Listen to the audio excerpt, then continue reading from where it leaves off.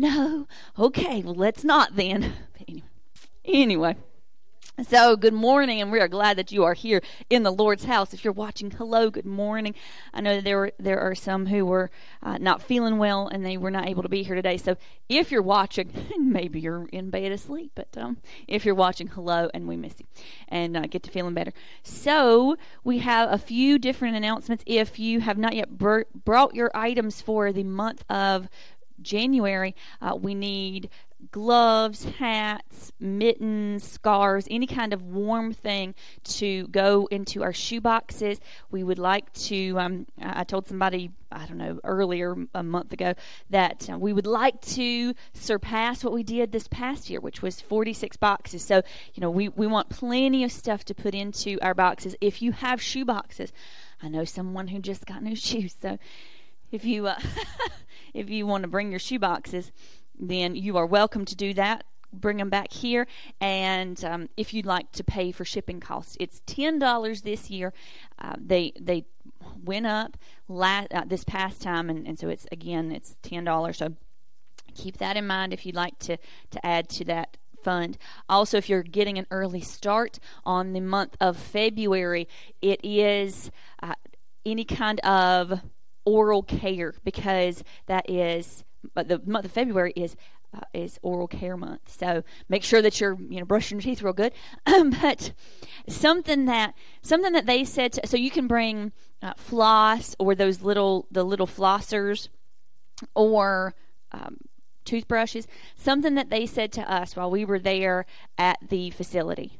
And so those who went to the facility, y'all heard, and y'all can attest to this. They said that some of the countries where these boxes are sent are so poor that the family only gets one toothbrush, whatever comes in the child's box. The family I know. I thought about you, that you'd be grossed out that the family only gets one toothbrush, and that they share it among themselves because they don't have any, and they don't have the means to go. If they're out in villages, there's no way for them to go to the Walmart or the convenience store to pick up a toothbrush. So we want to put plenty of toothbrushes into the boxes this year. We want to put more than just one. We've tried before just one or two, but we want to put in plenty this year. So when you buy your toothbrushes, if you'll buy the packs that have 4 or 5 within the pack, that would be well appreciated, because we do want to send plenty this time, because we had no idea that was the case, but they did tell us that was something that they have heard of happening. So don't keep that in mind, but please do buy lots of toothbrushes. Also, our baby bottles. If you have not gotten a baby bottle, if you weren't here last week when they were available, I think there's a couple left back there. So we are collecting money from now until February 19th. We're collecting things for the Lake Norman Crisis Pregnancy Center, so you can fill up that bottle. You can also fill a virtual bottle. I listed the ways last week in the newsletter. I had a link to fill up a virtual bottle. So if you would like to do that, that link is there. I'll put it back tomorrow in there, so you can click on it and have a virtual link to that.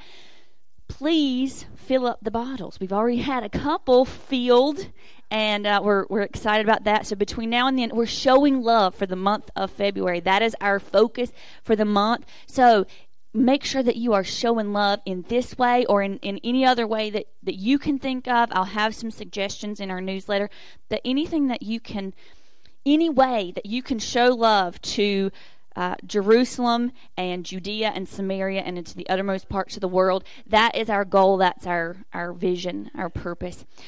Next week is First Sunday Meal. Oh my golly! Next week is First Sunday Meal, y'all. So if you'd like to bring soup, I explained that normally it was Super Bowl Sunday, and so we would have soup. It's not going to be Super Bowl Sunday, but if you'd like to bring soup, you're welcome to. But if you'd like to bring anything else, you're welcome to do that too. But we do want you to be here on that day and bring lots of people and lots of food with you. Amen. Yes. So I teach I'm out of school. Thank you, Jesus. But I teach cotillion to 7th and 8th graders. I've done that for, 8 or 9 years, Mooresville Junior Cotillion. And so January through February, all my Friday nights are booked because I'm teaching etiquette to these 12, 13, 14-year-olds, teaching them how to shake hands and how to take a message if they're answering the phone. All these different things, how to write a thank you note, all this stuff. So this past Friday night, so I get the 7th and 8th graders. The 7th graders, they're coming in, firsthand. They're fresh. The 8th graders have already been in, so they remember some of the stuff from last year. Well, maybe they do, or maybe they don't. I don't know. But one guy, when we were looking over our stuff for Friday, he said, "Last year you told us such and such a thing, that this was a rule." And I said, "Oh, did you agree or disagree?" He's like, "I don't know, I just remembered." I was like, oh my goodness, I was so excited. I was so glad that, something had stuck. So I hope that, because y'all, I'm telling you, sometimes I can't remember what I preached 2-3 weeks ago, but I hope that something sticks. I hope that the Lord will plant something within your heart, that through His Word, that you'll be able, even a year from now, to look back and say, not because of anything that Jennifer said, but because of what God has done in your life. So I just pray that today the soil of your heart would be loosened and God could plant His seed into your heart. Amen.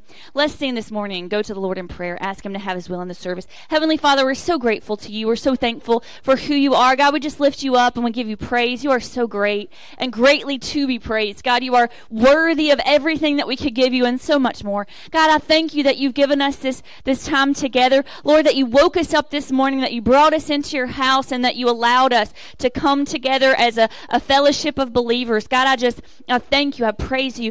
God, and today as we lift up our voices to You in worship, I just pray that You would accept our worship. Lord, that You would receive it as a holy fragrance to You. Lord, that You would receive what we give as adoration, as worship. Lord, is that You would come down among us, that You would dwell in this place, and that Your Holy Spirit would fill each and every heart. God, I pray that if there are those here who are hurting physically, mentally, emotionally, spiritually, Lord, that there would be healing today before they leave. God, for those who are watching online, who for whatever reason can't be here, I pray strength and anointing on their lives. God, I pray that Your will be done, that You would speak into each and every heart today. God, soften our hearts to receive.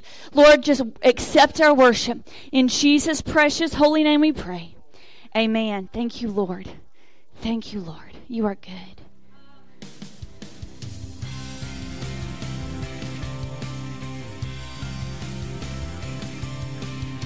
My hope is built on nothing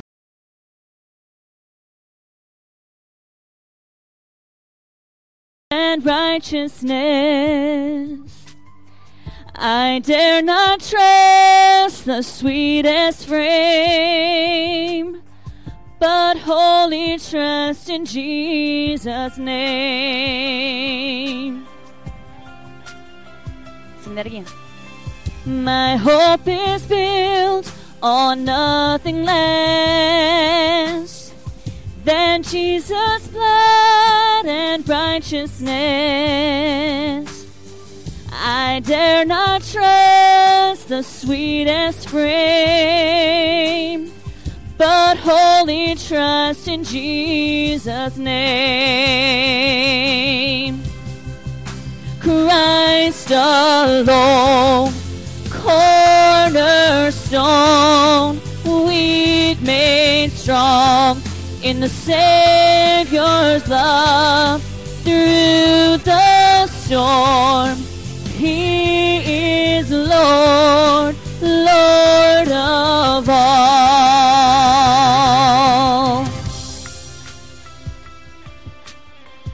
When darkness seems to hide His face, I rest on His unchanging grace.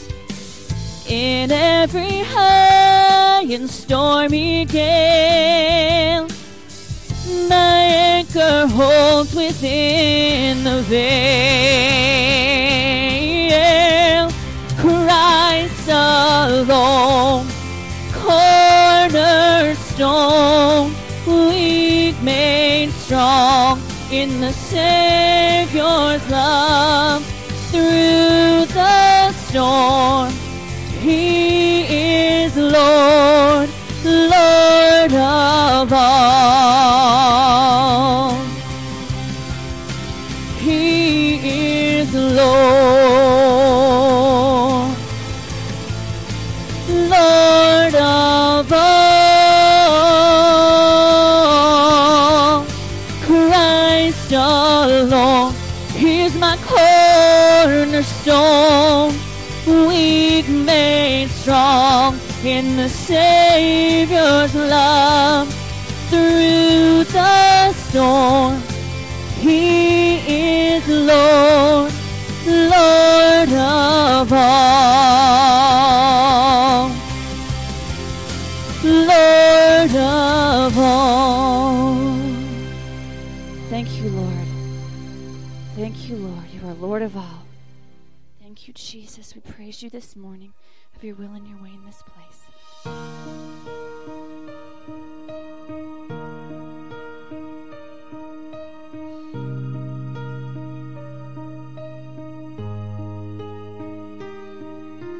I just want to speak the name of Jesus over every heart and every mind. 'Cause I know there is peace within His presence. I speak Jesus. And I just want to speak the name of Jesus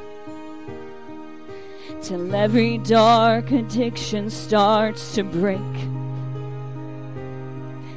declaring there is hope and there is freedom. I speak Jesus.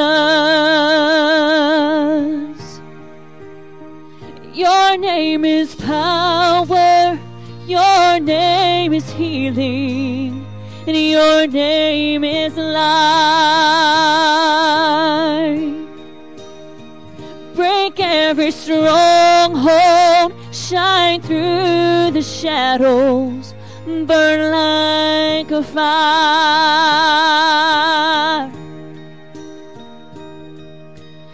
I just want to speak the name of Jesus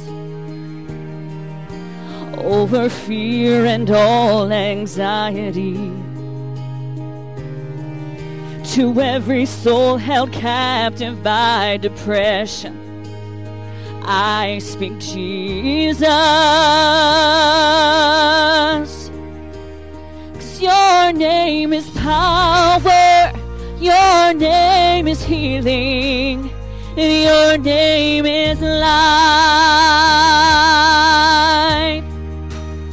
Break every stronghold, shine through the shadows, burn like a fire.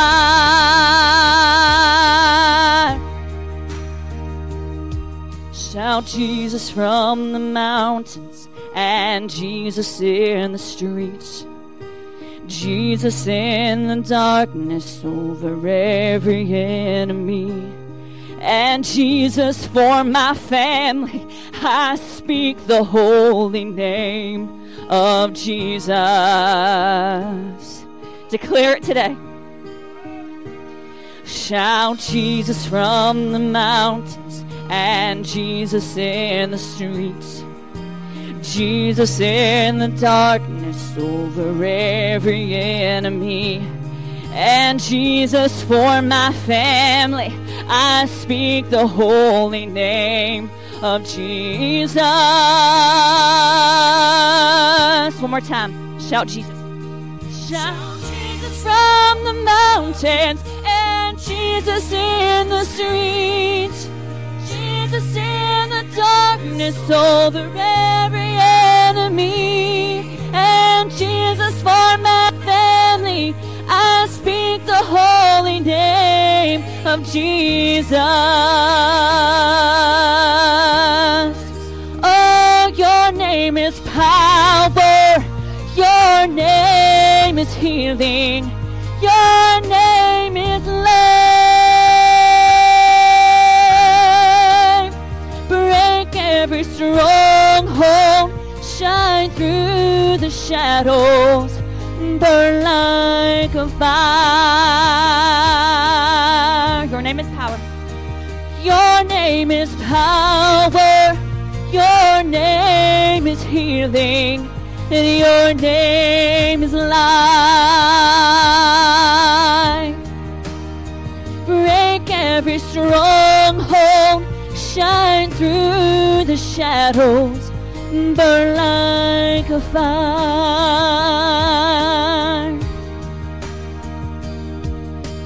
I just want to speak the name of Jesus over every heart and every mind, 'cause I know there is peace within His presence. I speak Jesus. This is the only name. Thank you, Jesus. Yours is the only name. Yours is the only name, God.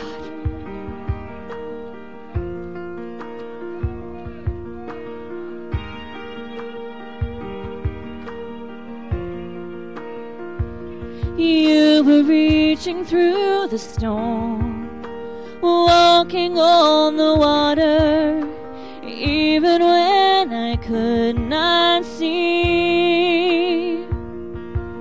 In the middle of it all, when I thought you were 1,000 miles away, not for a moment did you forsake me. Not for a moment did you forsake me. And after all, you are constant. And after all, you are only good.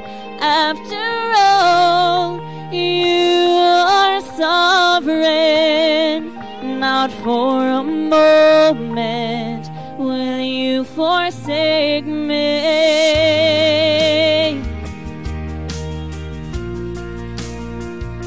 You were singing in the dark, whispering your promise, even when I could not hear. I was held in your arms, carried for 1,000 miles to show. Not for a moment did you forsake me.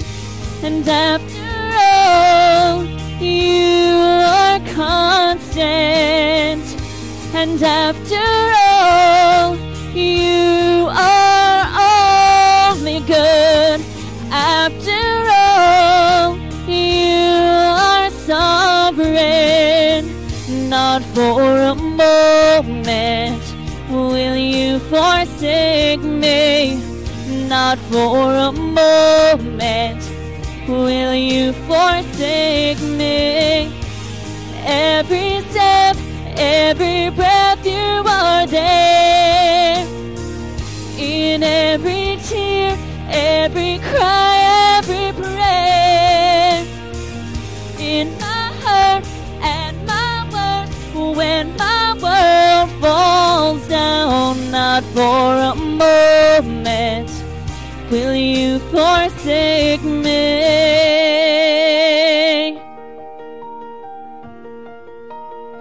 You will never leave me. And after all, you are constant. And after all, you are only good. After all, you are sovereign. Not for a moment will you forsake me.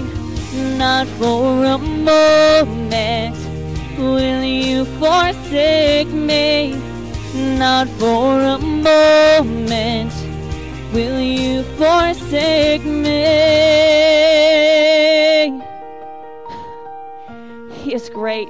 Give him praise this morning. He is worthy. We thank you, Lord.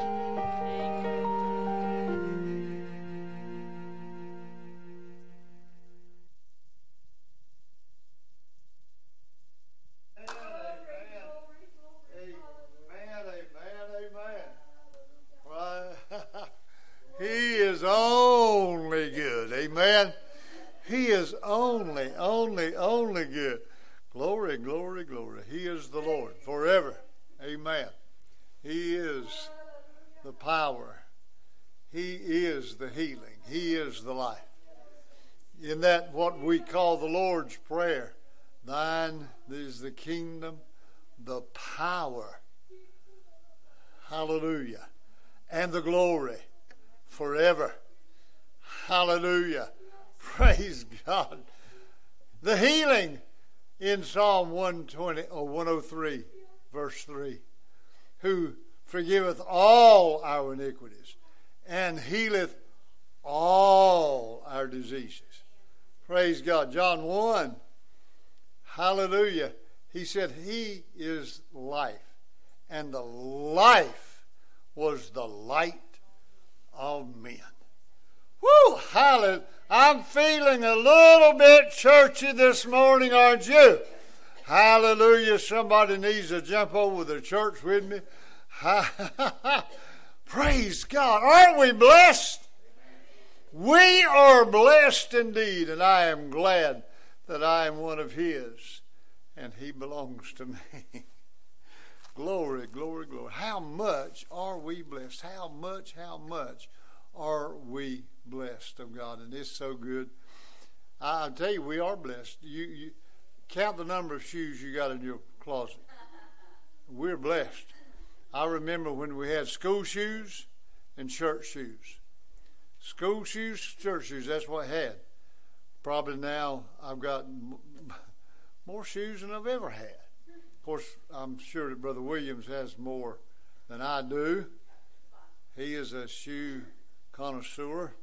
Praise God. But I tell you, it just goes to show me that we are blessed of God more than we ever praise him for. We are blessed. He is given unto us. Praise God. And it might be that we have followed Luke 6:38, that give and it shall be given. Give, it shall be given. Amen. And I want to tell you, you cannot outgive God. Praise the Lord. The more praise you give him, the more he's going to pour on you. Hallelujah. Oh, praise God. Malachi said that he would open up the windows of heaven, pour out blessings, and there might not even be room to receive it. I want some of that, don't you? He is good, and I love him, and I praise him today. Remember Psalm 122:1. I was glad when they said unto us, let us go into the house of the Lord. Drop down a few verses to verse 6. Remember that one. Please remember verse 6 of 122. Pray for the peace of Jerusalem. They are blessed that love thee. Amen. When we love and pray for Jerusalem, God will, that's his people. That's his chosen. That's the beginning of it all. Glory, hallelujah, amen forever. Hallelujah. Let's not forget Hebrews 11:6. But without faith it is impossible to please him. For he that cometh to God must believe that he is, and that he is a rewarder of them that diligently seek him. Amen. You can't seek him and not receive. Wow. Praise the Lord. Are there anyone in the church today that the Lord has blessed you like we've been talking about, and you'd like to praise Him for it?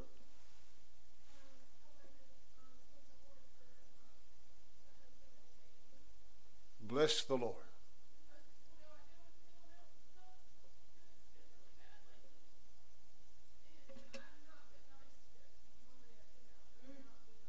Oh no, I can't imagine.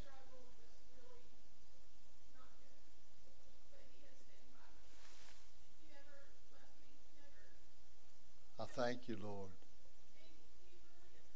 He's good.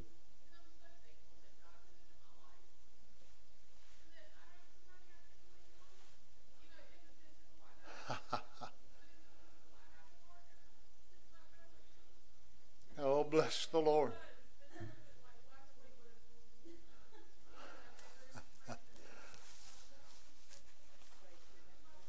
Praise God.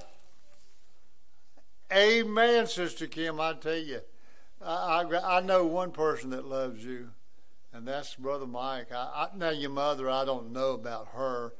I never hear her talk much about it, but your dad, when he's teaching, often he'll mention, I love that young'un. I do love.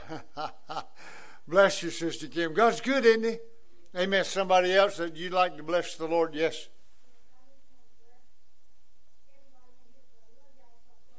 Praise God. Oh, my. God is good.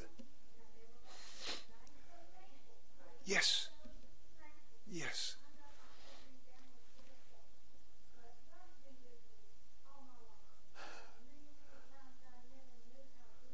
Oh, whew.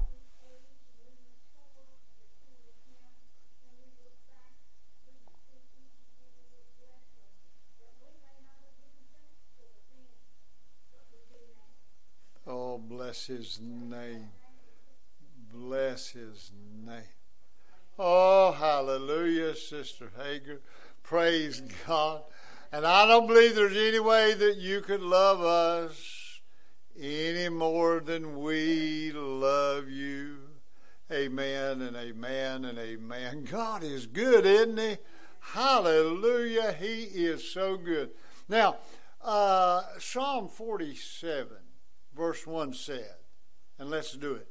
Oh, clap your hands, all ye people. Shout unto the Lord with a voice of triumph. Hallelujah. Amen and amen and amen. Praise God.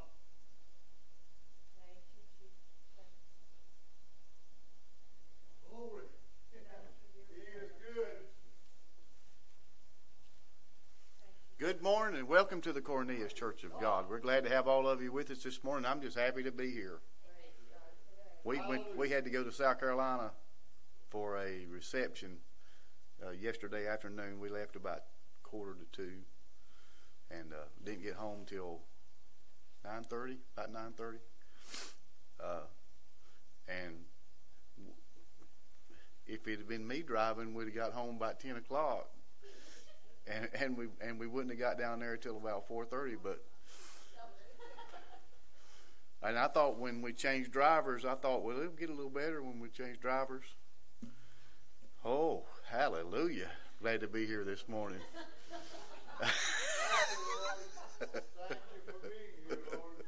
And you know, you've had back roads. You can't hardly get anywhere in South Carolina without going up a back road. But I'm not sure that the interstate wasn't as dangerous as the back road was. But so I'm thankful to be here. It's time to receive our tithe and offering if our usher come at this time.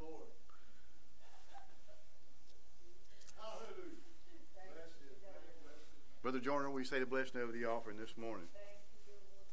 Oh, we bless you, Lord, for this privilege to be in your house. We're so thankful, Lord, for this opportunity now to worship you in this place. And now we worship you in our giving, and that you blessed us with, we give back to you. Father, we ask your anointing upon it and your blessing. Would you use it for your glory to make it go further than it was wont to be? And Father, accept now our love gift, because we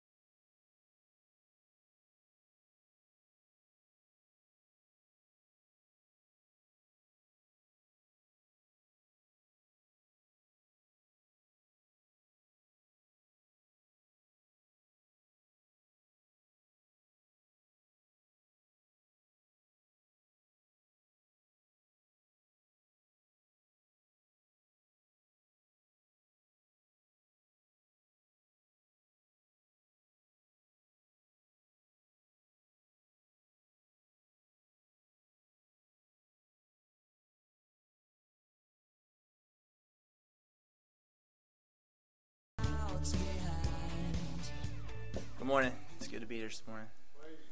Glad to be here and not at work. Yeah. If I have a lot of shoes, it's because my wife's love language is giving gifts. So. Huh? Nope. Yeah, you do keep your boxes. Well, I ain't gonna tell you how many boxes we'd have if you bring your boxes in. It's now time to receive prayer requests this morning. Brother Mike.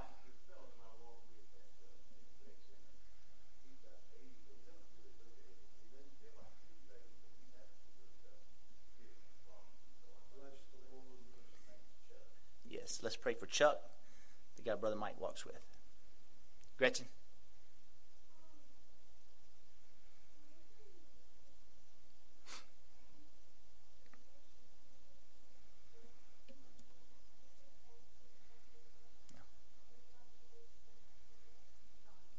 Let's pray for Gretchen.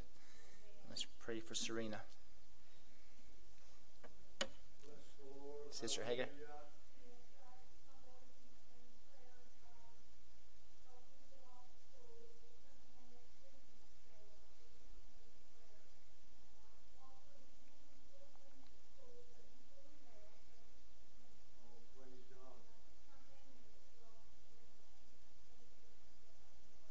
Yes. Let's pray for Sister Hager's boys, Walker and Colton, and the rest of the family. Brother Mike.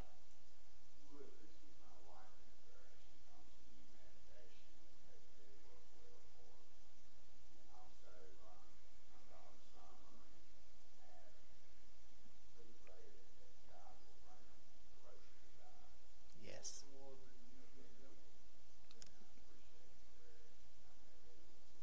Yes, let's pray for Brother Mike's daughter and her husband and his wife. Continue healing in her body. Sister Julie.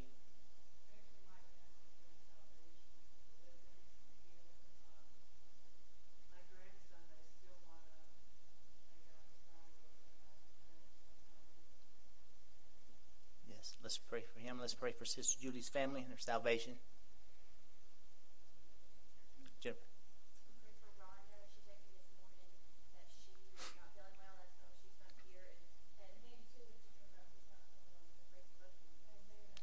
Let's pray for Rhonda. She gets feeling better. Let's pray for Amanda. Healing in her body as well. If that's it, unspoken requests, raise hands, stand with me as we take these to the Lord this morning. Oh, bless the Lord. Hallelujah.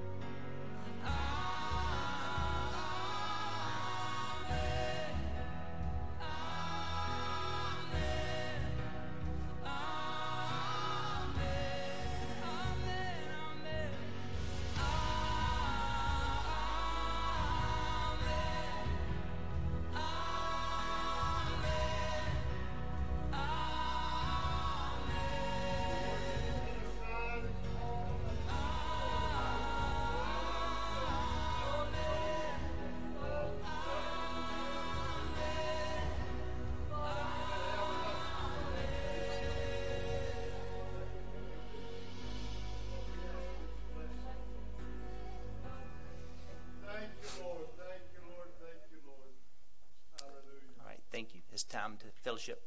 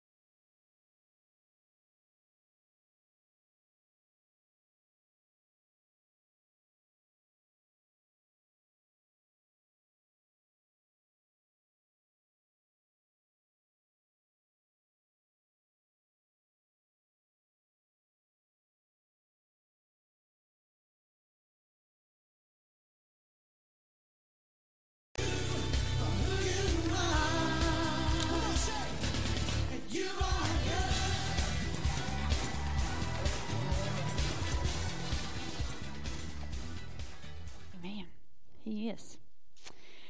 All right, y'all.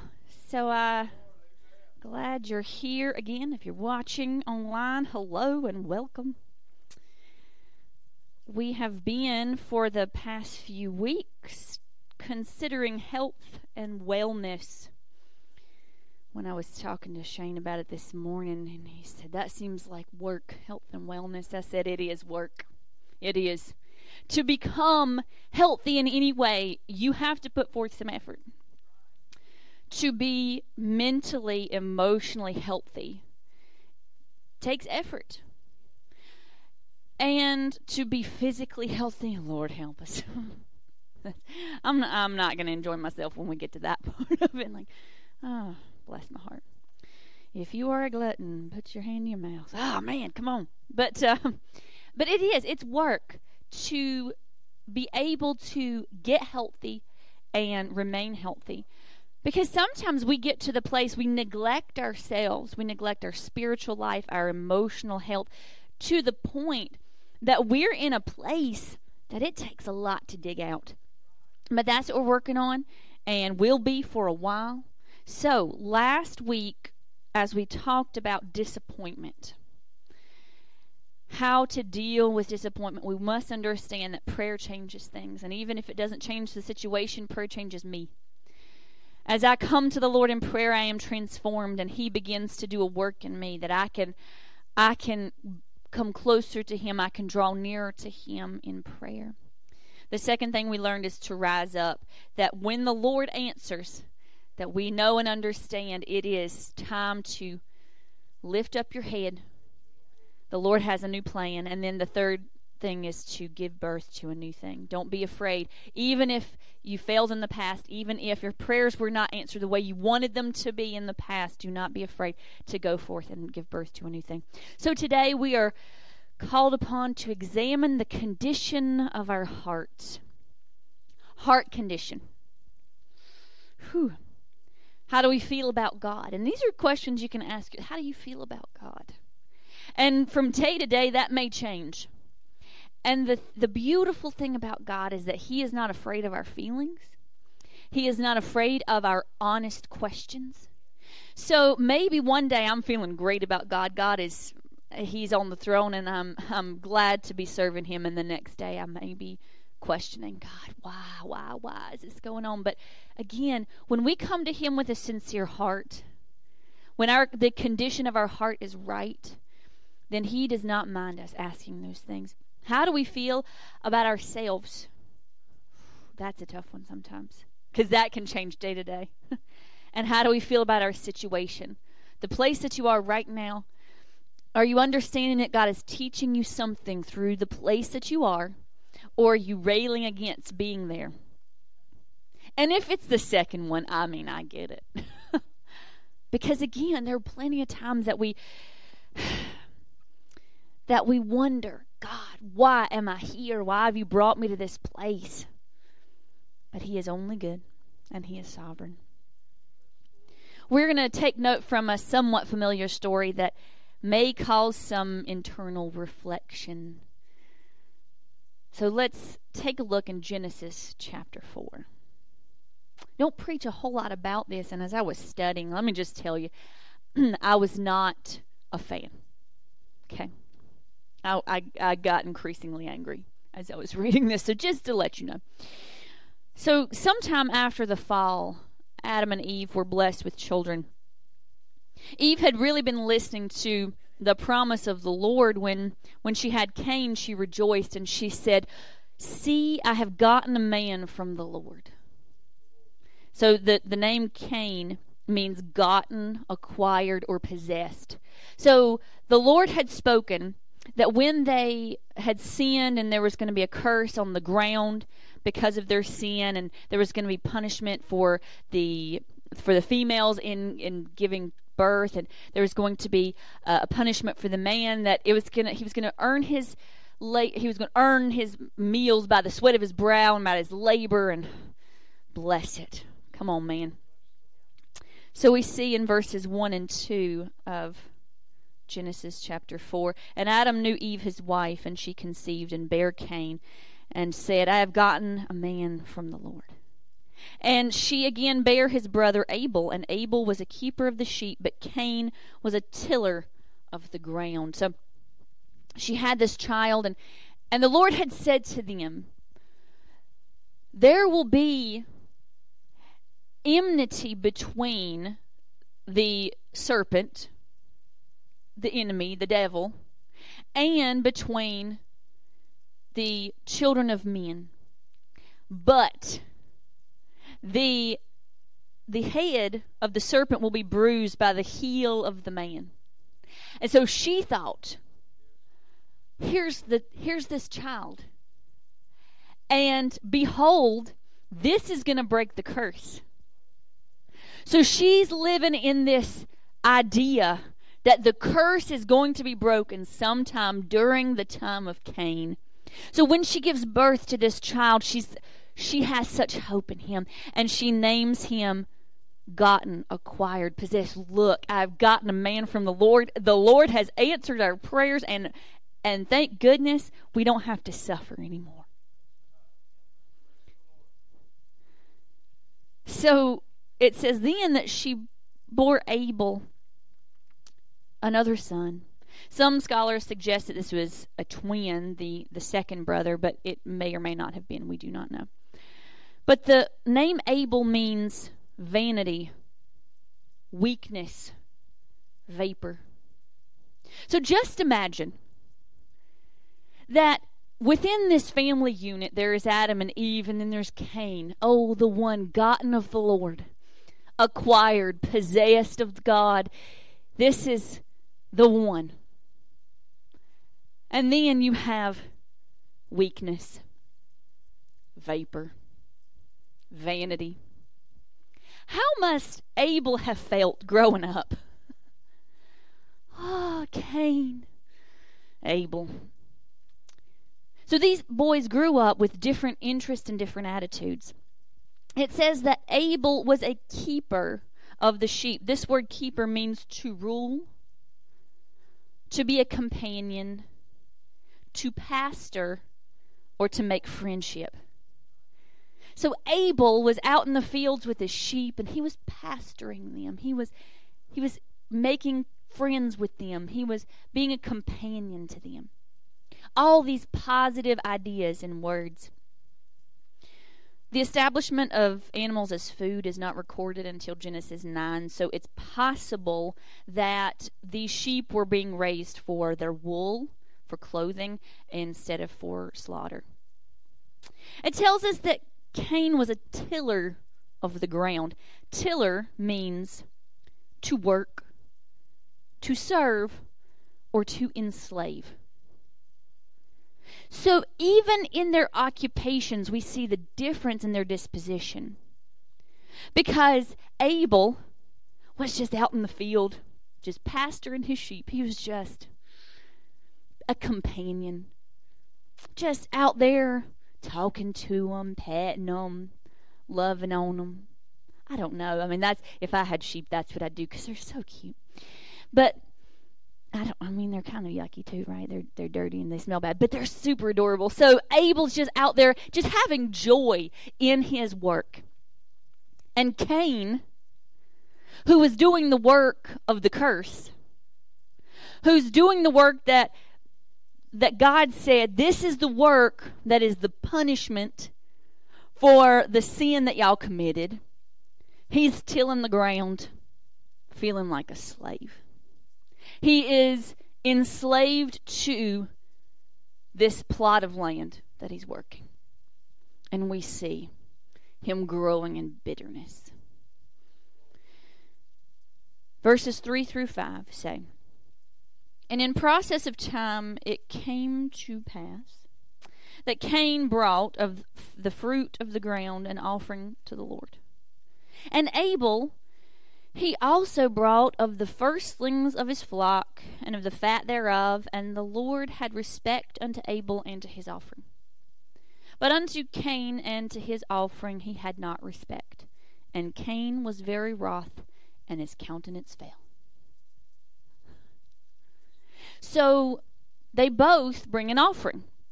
It's not as if One brought an offering and the other one just completely ignored God. They were both making a show, at least, of serving God.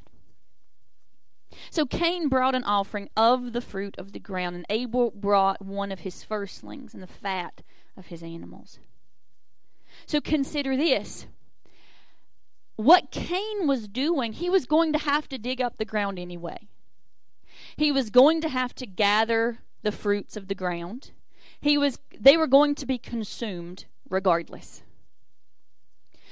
But what Abel did, if we're looking historically, the fact that the lambs were not for the purpose of eating, what Abel did was a greater sacrifice. Because those little lambs, they would not have had to die. They would have just lived to their old age, growing their wool and being shorn every year. But Abel said, I need to bring something to the Lord that costs me something. So he slaughtered his little lamb and brought it to God. Again, there was no record that a sacrificial blood sacrifice had been instituted. Because even in the giving of the law, drink offerings, grain offerings, offerings that were fruit of the ground were acceptable to God. But it was the first fruits that God required. So what these two boys knew about sacrifice came either from God directly or from Adam. Think about that. This was only the second generation. Adam and Eve, first people ever. And whatever they know about God is what Adam and Eve have taught them, or what God himself has spoken. So it's not likely that the type of offering was what mattered in this case. It was the condition of each of their hearts. In Hebrews chapter 11, verse 4, and if you want to turn there, you can, but she'll put it up. So Hebrews, if I can find it I have lots of little places in my Bible. Oh, that's 2 Peter, 1 Peter. You know what? I'll just read it from the screen. By faith, Abel offered unto God a more excellent sacrifice than Cain, by which he obtained witness that he was righteous, God testifying of his gifts, and by it he being dead yet speaketh. So the offering that Abel brought was one of faith, one that was more excellent than his brother, one that was a righteous sacrifice, and that even in the time of the writer of Hebrews, he said this is a testimony. What Abel did was a testimony of his faith in God. But Cain, we see, when he gives his offering in Genesis chapter 5, it says he was wroth and his countenance fell. He experienced anger and jealousy. He was downcast and pouting. We see in verses 6 through 12 of Genesis 4. And the Lord said unto Cain, Why art thou wroth? And why is thy countenance fallen? If thou doest well, shalt thou not be accepted? Oh, see, I love the Lord. I love the Lord. If you do right, you get what's right. Oh, thank you, Jesus. Miss Williams can be kind of mean, so I just appreciate this about the Lord. If thou doest well, shalt thou not be accepted? And if thou doest not well, sin lieth at the door, and unto thee shall be his desire, and thou shalt rule over him. And Cain talked with Abel his brother, and it came to pass, when they were in the field, that Cain rose up against Abel his brother, and slew him. And the Lord said unto Cain, Where is Abel thy brother? And he said, I know not. Am I my brother's keeper? And he said, What hast thou done? The voice of thy brother's blood crieth unto me from the ground. And now art thou cursed from the earth, which hath opened her mouth to receive thy brother's blood from thy hand. When thou tillest the ground, it shall not henceforth yield unto thee her strength. A fugitive and a vagabond thou shalt be in the earth. So the Lord begins to ask Cain a series of questions. And remember from a while ago that when God asks a question, he already knows the answer. He wants us to figure out the answer. He knows what the answer is. He just, like, oh, do you get it yet? So he's asking Cain to come to understand. He says, why do you feel angry and downcast? Don't you understand that if you turn your attitude around, you're going to be accepted? And we don't hear any response from Cain. He won't even reply to the Lord. The Lord keeps asking him these questions, and he's just ignoring him, staying in his state of anger. But then the Lord sent this warning. Sin is crouching by the door. The idea here is like a hungry jungle cat who was crouching down, waiting to jump on its prey. He said, sin is crouching by the door, and it longs to overtake you if you will not gain control over it. So we understand from Genesis chapter 4, early on, that we have the ability to take control of sin. We do not have to sin. Don't have to. When God gives us a warning, hey, sin is about to overtake you, we have the power to say, okay, Lord, I submit myself to you. I'm going to resist the devil, and he's going to flee. I do not have to submit to the sin that is crouching, waiting to overtake me. Sin is a choice. But instead of taking control of the sin, Cain allowed his feelings to control him. He talked Abel out into the field, then struck him with violent intent, killing him. Another question. Cain, where's your brother? To which Cain responds with a question of his own. He says, I don't know. Am I his keeper? This word keeper means a hedge, a protector. Am I supposed to be a hedge around him? How should I know where he is? And then God asks him this question, what have you done? Again, God knew what he had done, but he was asking in a sense of not just physically, emotionally, mentally, what have you done? Understand the depth of what has just happened. You took the life. A generation before, the Holy Spirit himself had breathed the breath of life into Adam. The air that was in Adam's lungs was the breath of the Holy Spirit. And then here comes this son, Cain, who kills the other son, Abel, who snuffs out the Spirit of God within his brother. What have you done? Do you not understand the level of awful that you have just committed? He said that the blood of Abel cried out to God from where it had been spilled, and then the Lord pronounces a new curse just for Cain. The ground had already been cursed. Now understand that humanity had not been cursed. Humanity had been punished. There's a difference. So humanity had been punished because of their sin. So the woman had pain in childbirth, and the man had to work by the sweat of his brow. Those were consequences for their sin, but it wasn't a curse that was upon them. It was the ground that was cursed. So here he says,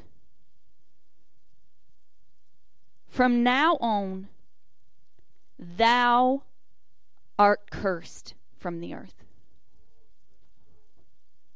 God pronounces a curse directly to Cain. He said, this is beyond disobedience of eating the fruit. You have snuffed out the Spirit of God within someone. You are cursed from the ground. So that when you till the ground, it will not yield strength to you. So the thing that he had been called to, his purpose in life, would no longer come to fruition for him because of what he had done. That was the consequence of his sin. He said, you're going to be a fugitive and a wanderer on the earth. Then notice Cain's reply to God. See, this is what, the whole situation burns me up, but this especially. 13 through 16 it says, and Cain said unto the Lord, my punishment is greater than I can bear. Oh my golly. Behold, thou hast driven me out this day from the face of the earth, and from thy face shall I be hid. And I shall be a fugitive and a vagabond in the earth. And it shall come to pass that everyone that findeth me shall slay me. You just took the life of your own brother. You don't get it. And the Lord said unto him, therefore, whosoever slayeth Cain, vengeance shall be taken on him sevenfold. And the Lord set a mark upon Cain, lest any finding him should kill him. And Cain went out from the presence of the Lord, and dwelt in the land of Nod, on the east of Eden.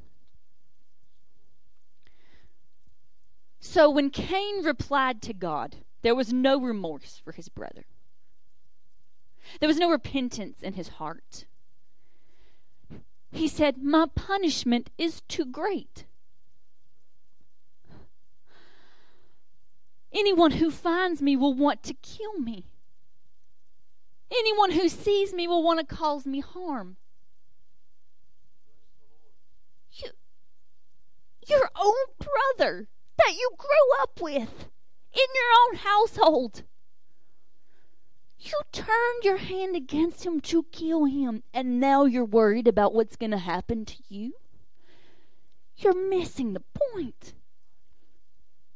So God placed some kind of distinguishing mark to prevent people from doing harm to Cain. We don't know what the distinguishing mark is. There are plenty who speculate on what it could be. We don't know. And then he descended into vagrancy, going out into the land of Nod, meaning wandering. So he was just wandering around, trying to find somewhere to stay, some way to look after himself. See, entitlement has always existed. Studying this character, as y'all may be able to tell, studying this character has made me very angry, very upset. I was not a fan. I mean, who's a fan of Cain? No one. But as you study him more and more, oh my goodness, I just wanted to give him a good hard whipping. That's what he seemed like he needed.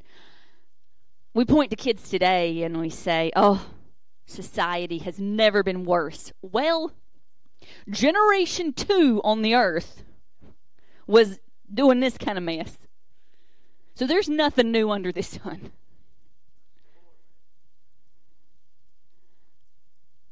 But if it was that easy for the son of Adam to fall into such destructive behavior patterns, perhaps we have something to learn.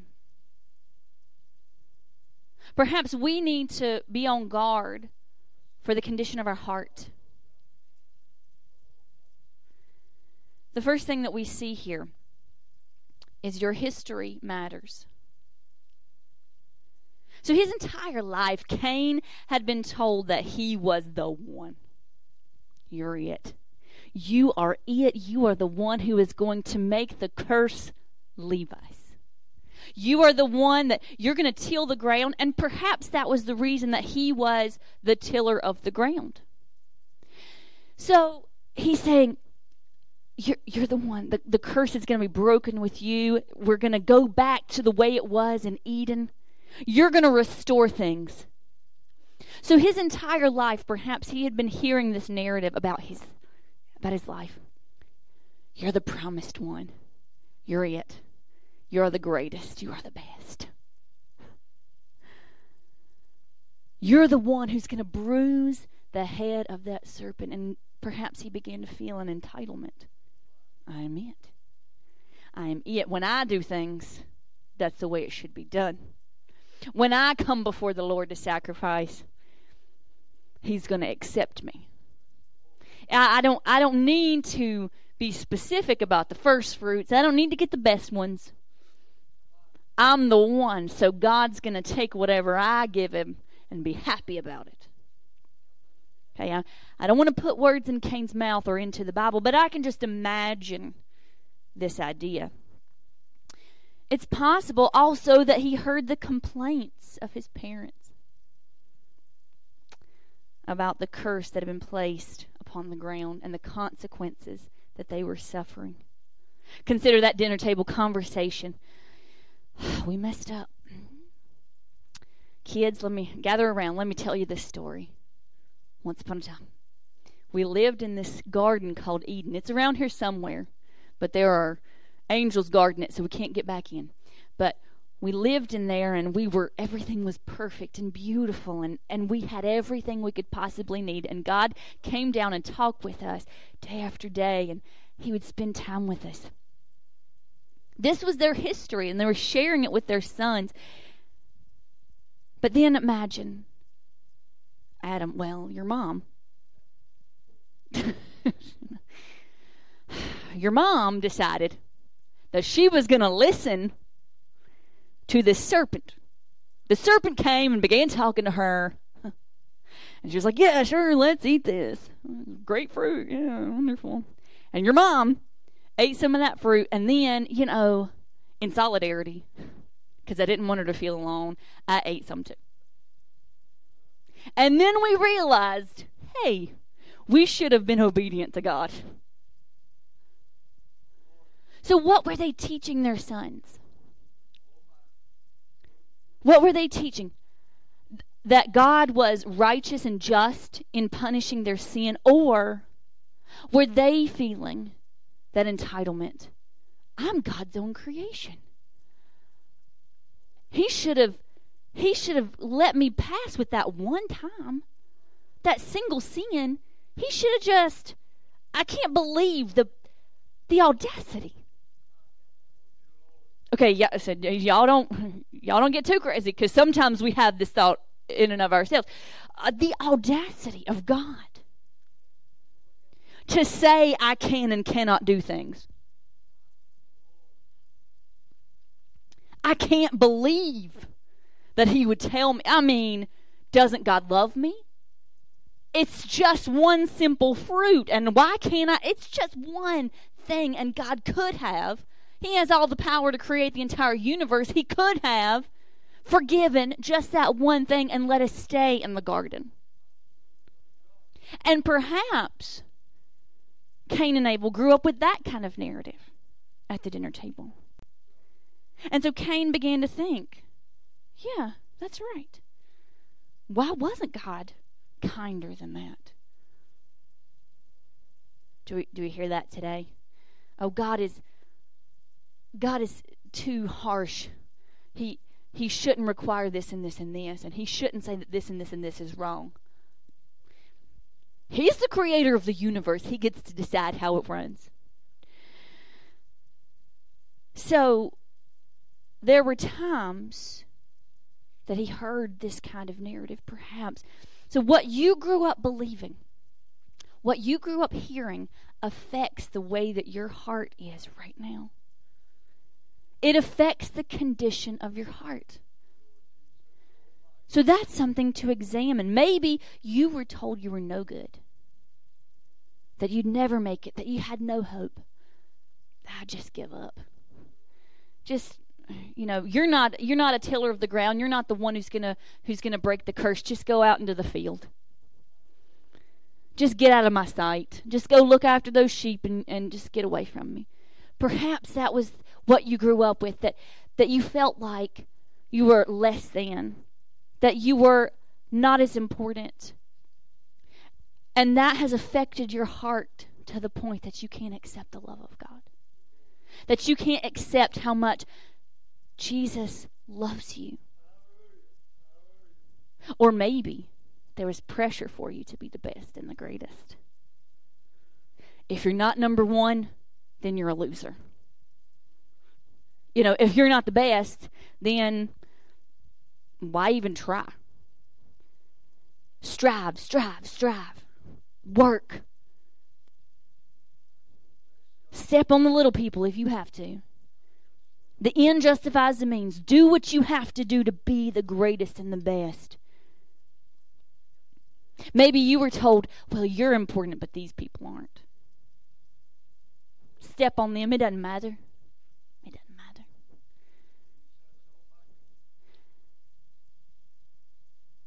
Before we say, oh, that wasn't me, ask yourself, how do you feel about your brother?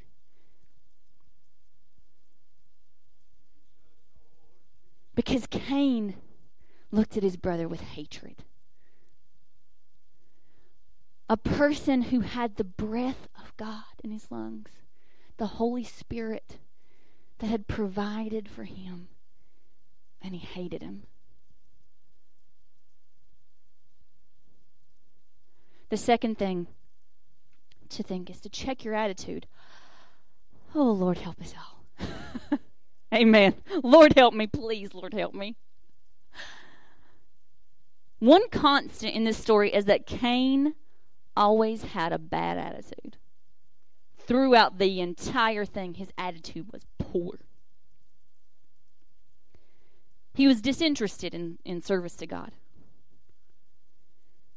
He was angry that his half-hearted offering was not accepted. He was jealous that Abel's offering was favored by God. He pouted when he was not accepted. He was plotting to do harm to his brother. He was malicious in killing his brother in cold blood. There was deceit in his response to God. I don't know where he is. Am I a hedge of protection around him? No. There was disrespect for God's holiness. How dare anyone speak to God that way? I don't know where he is. There was self-pity over the merciful punishment of God. Throughout the entire story, bad, ugly, nasty attitude. We need to check our hearts. We need to check our attitudes. Because you may not exhibit all these poor attitudes, but do you have issues with any of them? Do any of these creep up into your heart sometimes? Into your mind sometimes? Because these things are sin crouching at the door, waiting to have control over us. These little tiny things can become big things when we do not get them under control. Are we ignoring the warnings of God when He tells us you need to change your attitude? Sometimes, I'll be honest, sometimes the Lord's like, you need to have a better attitude. I'm like, I don't want to have a better attitude. I like the attitude I have right now. But then I try, Lord forgive me, and then I try to do better. Shane Williams can kind of attest to that. He's like, your attitude. Lord help us. Lord help me. But it's something that we have to check within ourselves. Check your attitude. Do you attempt to justify yourself when you've done wrong? Oh, well, that was just a small thing. It didn't hurt anybody. It hurt God. The third thing that we see is that you are not above sinning. Sin was crouching at the door of Cain's heart, ready to pounce on him like a jungle cat. Regardless of what he had been told by his parents or how he tried to dismiss the warnings, sin desired to control him. Sin desires to control each and every one of us.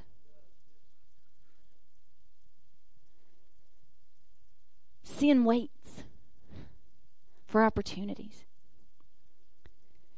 It's those jungle cats, those lions and tigers. They'll wait until the perfect time. They don't just go running out. That reminds me of our cat. Bless his heart. I've had him since he was very small, like maybe 4 to 6 weeks old. So really too small to be leaving his mom, but I didn't take him from her. So bless him, he knows how to cat mostly, But he doesn't know how to hunt at all. Bless him.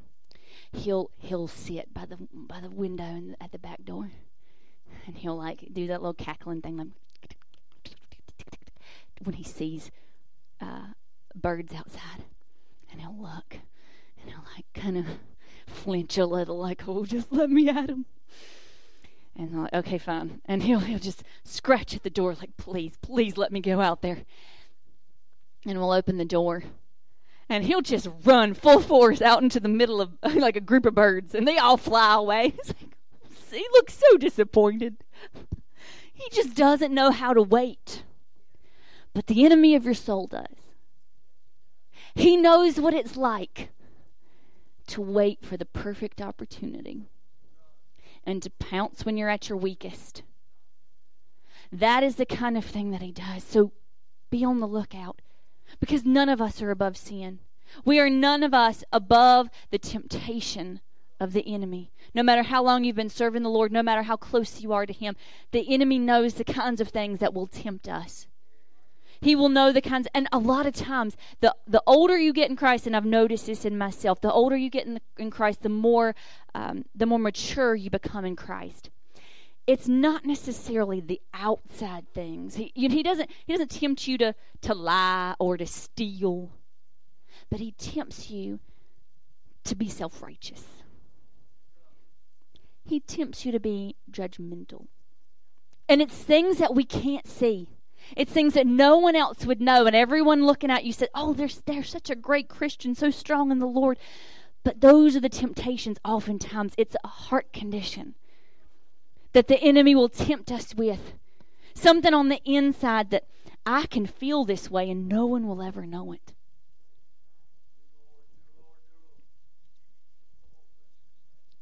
Cain did not take the warning seriously, but he soon discovered that sin has punishment. If we do not take sin seriously, we will be overcome by it. There's no getting around it if we don't take sin seriously. And I'm not saying be afraid of the enemy, because Jesus, when he died on the cross and shed his blood, the enemy is under our feet. But that's where he needs to stay. Even from Genesis chapter 4, God said, you can have control over sin. You can step on the head of the enemy. So he could have been, but he didn't. He could have stepped on the head of the serpent and said, no, I'm not going to sin. I'm not going to allow this to grow within me. But he didn't do that. We should watch for the effects of sin. We should watch for how it's affecting our heart condition. Submit to God, resist the devil, and he will flee. Our hearts are the seat of our emotional and mental health, so they need to be guarded. Remember that your history matters. Check your attitude. And remember that you are not above sinning. As we go to the Lord in prayer today, as the music plays, if this needs to be a time of repentance, the Lord is here to receive that prayer of repentance. If you have allowed sin to overtake you, then he is here to receive and to receive your confession and give forgiveness. I encourage you to examine your heart today as we go to the Lord in prayer. Heavenly Father, we come before you first, asking forgiveness. God, confessing that oftentimes we have bad attitudes. Lord, I confess that there are times that I have a bad attitude. That I become angry too quickly, or I become judgmental, self-righteous. God, those are the kinds of things that can dig into my heart. Father, I ask you now that you would forgive me. Now that I confess these sins to you, I confess that sometimes that's the type of heart attitude that I have. That's the condition of my heart. And I ask your forgiveness. And I pray for each and every person who's here, that as they examine their hearts, Lord, I pray that you would show them places that they need forgiveness. Father, if they are looking down in judgment on someone else, God, if they are pouting about your decisions, Lord, if they are trying to say that you're unfair in the things that you're asking them to do or the sins that you're asking them to give up, God, I just pray that you would deal with their hearts today. God, for each and every one of us, that we would hear and receive from you. Father, your forgiveness. God, your grace fall like rain today on each and every heart. I pray that you would help us to understand that we need to guard our hearts. Father God, I pray for each and every person that is struggling, that their history has said, you're no good, you're never going to amount to much. Based on where you came from, how could God love you? How could God use you? God, I speak against that in Jesus' name, because that is not true. That is not the truth of your word. The truth of your word is that we are more than conquerors.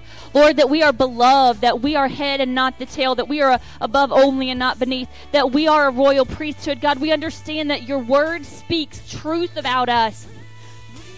And so if there is something in our hearts that's keeping us from loving you completely, if it's something in our hearts keeping us from receiving your love wholeheartedly, I pray that you would heal that right now. God, that you would speak life into people today.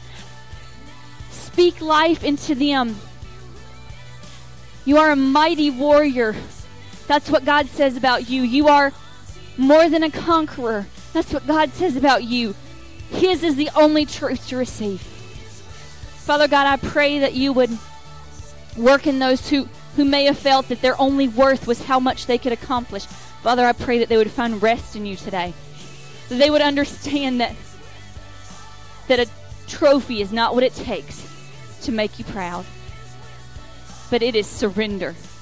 It is giving you our hearts. Father, we just ask that you would work and move in each and every person now, that you would reclaim their history, that you would change it. God, that they would see from your faithfulness in years past that you are so good. Lord, I pray that you would work on the condition of each of our hearts, that you would help us to honor you and please you in our emotions and our thoughts and our attitudes. And God, I pray that you would keep us from sin. Lord, put a hedge of protection around us, that the enemy cannot get in and that we cannot get out. That there's no way we can step out. Lord, put that hedge of protection around us, that we can't step into sin. Lord, that if we even get close, that you pull us right back in. Father God, I pray that you would help us to walk circumspectly. Lord, like the Bible says, that we walk looking all around, that we walk seeing the places that the enemy could tempt us, and that, Lord, we submit ourselves to you. Resist the devil, and he will flee. That's your word. We trust in your word. We believe it. God, we ask your will be done in each and every life, that you would change the condition of our hearts, that you would help us,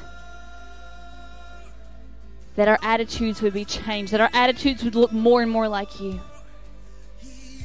God, we thank you. We trust you. We believe in you. We know that you can. We know that you will. Thank you, Lord, for each and every person who's dealing with it right now. We ask your will be done. Speak to those hearts. Help us each to know that there is forgiveness. And no matter how you've acted in the past, God can forgive. God can heal. He can restore. No matter what you've been told, God is truth and all men a liar. God, we surrender to you now. We surrender to you now, God. Surrender our hearts to you, God. Speak to hearts. Plant the seed of your word, the truth of what you said. Let it grow in our hearts. And now we say over your people, may Yahweh bless you and keep you. Make his face to shine upon you. May he be gracious to you, and may he give you his peace. In Jesus' name, amen.